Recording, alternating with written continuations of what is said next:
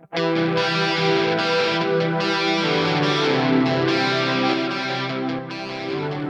back to the Fourth Way podcast. Today we are going to continue our discussion on abortion by taking a look at a rebuttal that is thrown out by a fiction writer. I think he's got some other profession too, but he's a fiction writer who came up with this example of how he shows the pro-life or the anti-abortion side is hypocritical. So I want to take a look at that today. I'll put a link down to this guy's, original post or argument, and you can take a look at it. Essentially, the argument goes like this. Imagine that you are at an IVF clinic, an in vitro fertilization clinic. There are lots of embryos there, and you're inside, and there's a fire. And there are two rooms, but you realize that the way the fire is going, you only have time to get to one of these rooms. And in the one, you see that there's a toddler who's trapped. And in the other, you see that there's a case with 1,000 fertilized eggs, 1,000 embryos. Which one would you choose to save? Now, this guy has asked a lot of people, and he realized that the intuition of just about everybody, including Christians, pro-lifers, is that they would save the toddler. And he has had a few people who say, no, they'd save the embryos. But, you can tell when people respond that way that they're saying it because they know they have to. Like, the few people who think through it recognize the problem here. And they know that they have to when this atheist guy is asking them, or else they're going to lose.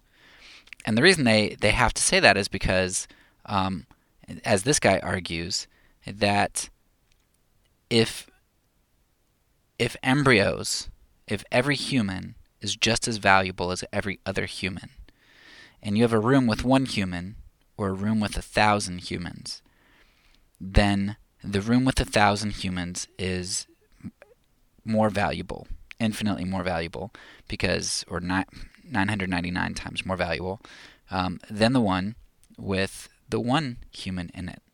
So the fact that most pro-lifers, all honest pro-lifers, say they would save the one human over the 1,000 shows that pro-lifers really don't think embryos are human beings.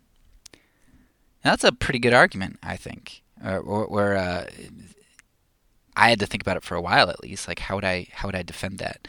And God graciously sent me this argument from this guy at a time when I was also working through consequentialism, and these two just go together so well. So if you want to take a listen back to Season 2 on consequentialism, that discussion is going to be extremely helpful in uncovering the problem, or one of the problems, of this argument here. And I'll try to reference that in a little bit. So let's uncover some of the problems in this guy's scenario. First of all, I think we need to all recognize that intuitions can be flawed. So he's saying, look, everybody's intuition is that they'd save the one kid and not the 1,000. Great, okay. Maybe that's the wrong decision. Maybe it is. Just because my intuition tells me to save the toddler, and everybody's intuition tells them to save the toddler, doesn't mean that saving the toddler is the right thing to do. So he may have recognized this differentiation, this difference between the logic and the intuition of a pro-lifer, but that doesn't prove the position wrong. If I left what we should do up to my kids in terms of shots, their intuition that a shot is good for them is very wrong, but understandably so. We know that the shots are good for them, and it needs to be done. So intuition here doesn't prove anything other than there's a discrepancy between potentially a discrepancy between the logic and the action, which is a problem, and we do need to address it and try to be consistent if that's the case.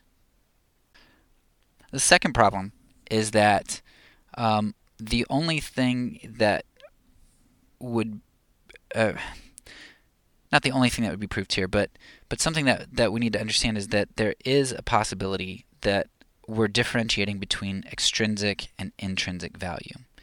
So, for example, if you are in the Secret Service and there is an active shooter and you have to jump in front of the president or a random citizen in the crowd to save them from gunfire, who do you jump in front of? Now, assuming you like the president at the time, and or assume that you, regardless of who the president was, you would risk your life for them. Um, what's the right choice? Do you jump in front of the president or another person, or do you, if you have to choose between um, there's a bomb near the president or a bomb near a crowd of people, who do you save? Well, the Secret Service would probably save the president over a crowd of people. Is that wrong that they're doing that? Is the president more valuable as a human being than a crowd of people? No, of course not. The president has the same intrinsic value as any other human being. But there is extrinsic value in the situation. The loss of a president could have larger ramifications on things, and so you might protect the president instead of a crowd of people. And I don't think that's the wrong thing to do. So we are not saying that a leader's life has more intrinsic value. We're choosing to save on some other grounds, even though we wish we could save everyone. And I think my wife came up with a really good analogy for this that I was like, this is bank. She said, she basically talked about, imagine that you're a curator at the National Museum, and or imagine you talking to a curator at a museum, like the Smithsonian, and you ask her the value of most items there. She'll declare that most of the items on display are priceless. They're absolutely irreplaceable. But if you give her a scenario in which there's a fire and only one item can be saved, she'll likely have an answer as to which piece she'd save first. It might not be the largest item, it might not be the oldest or the most numerous, or the least numerous, but she'll probably be able to choose some item that she would save. Does her choosing of one particular item negate the pricelessness of all other items in the museum? No. She would not want to lose any single piece in that museum, but based on certain characteristics like maybe the rarity or whatever, she would choose to save one piece. It'd be ridiculous to criticize her when she came out with that one piece from the fire to say, well, you should have saved this other piece or that other piece. It's like, well, no, she chose to save, and that's what is good. And that's a big distinction in the valuation system of the pro-life and the pro-choice position. The pro-life advocate says that all are priceless, refuses to actively destroy any, yet chooses to save in a particular fashion when forced, right? When you have to choose one to save. Whether one chooses to save the toddler or the embryos, he chooses to save those worth equal intrinsic value. All are worth saving. The pro-choice advocate, however, says that not all are priceless, we can destroy some, and it is clear who should be saved and who should be left to the fire.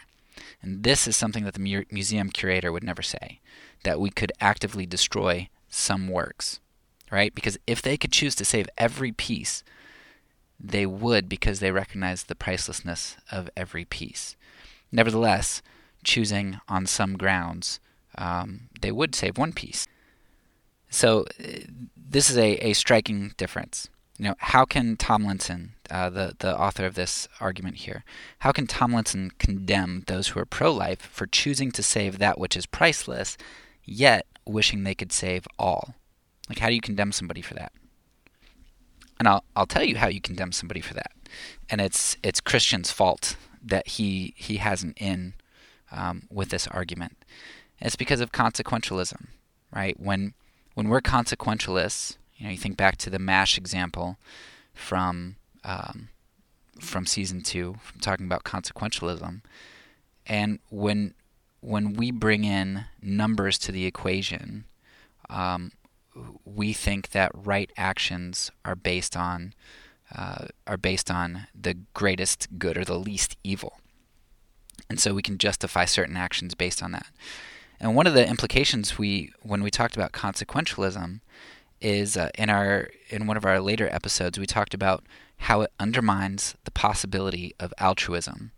Because what Tomlinson's saying here is that if you don't choose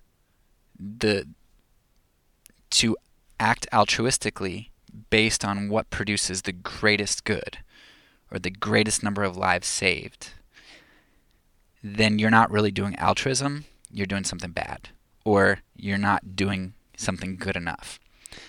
And that comes as a result of Christians' embrace of consequentialism. You can critique us that way because we're consequentialists. And it just undermines the possibility of altruism. Refer back to that previous episode to hear more about that. But let's look at how Tomlinson's logic here condemns himself and everybody else who tries to be altruistic. Right? So Tomlinson is saying that pro-life people are wrong for choosing to save the toddler because the greatest good would be to save the 1,000 embryos. Yet Tomlinson is an author. He's not a doctor.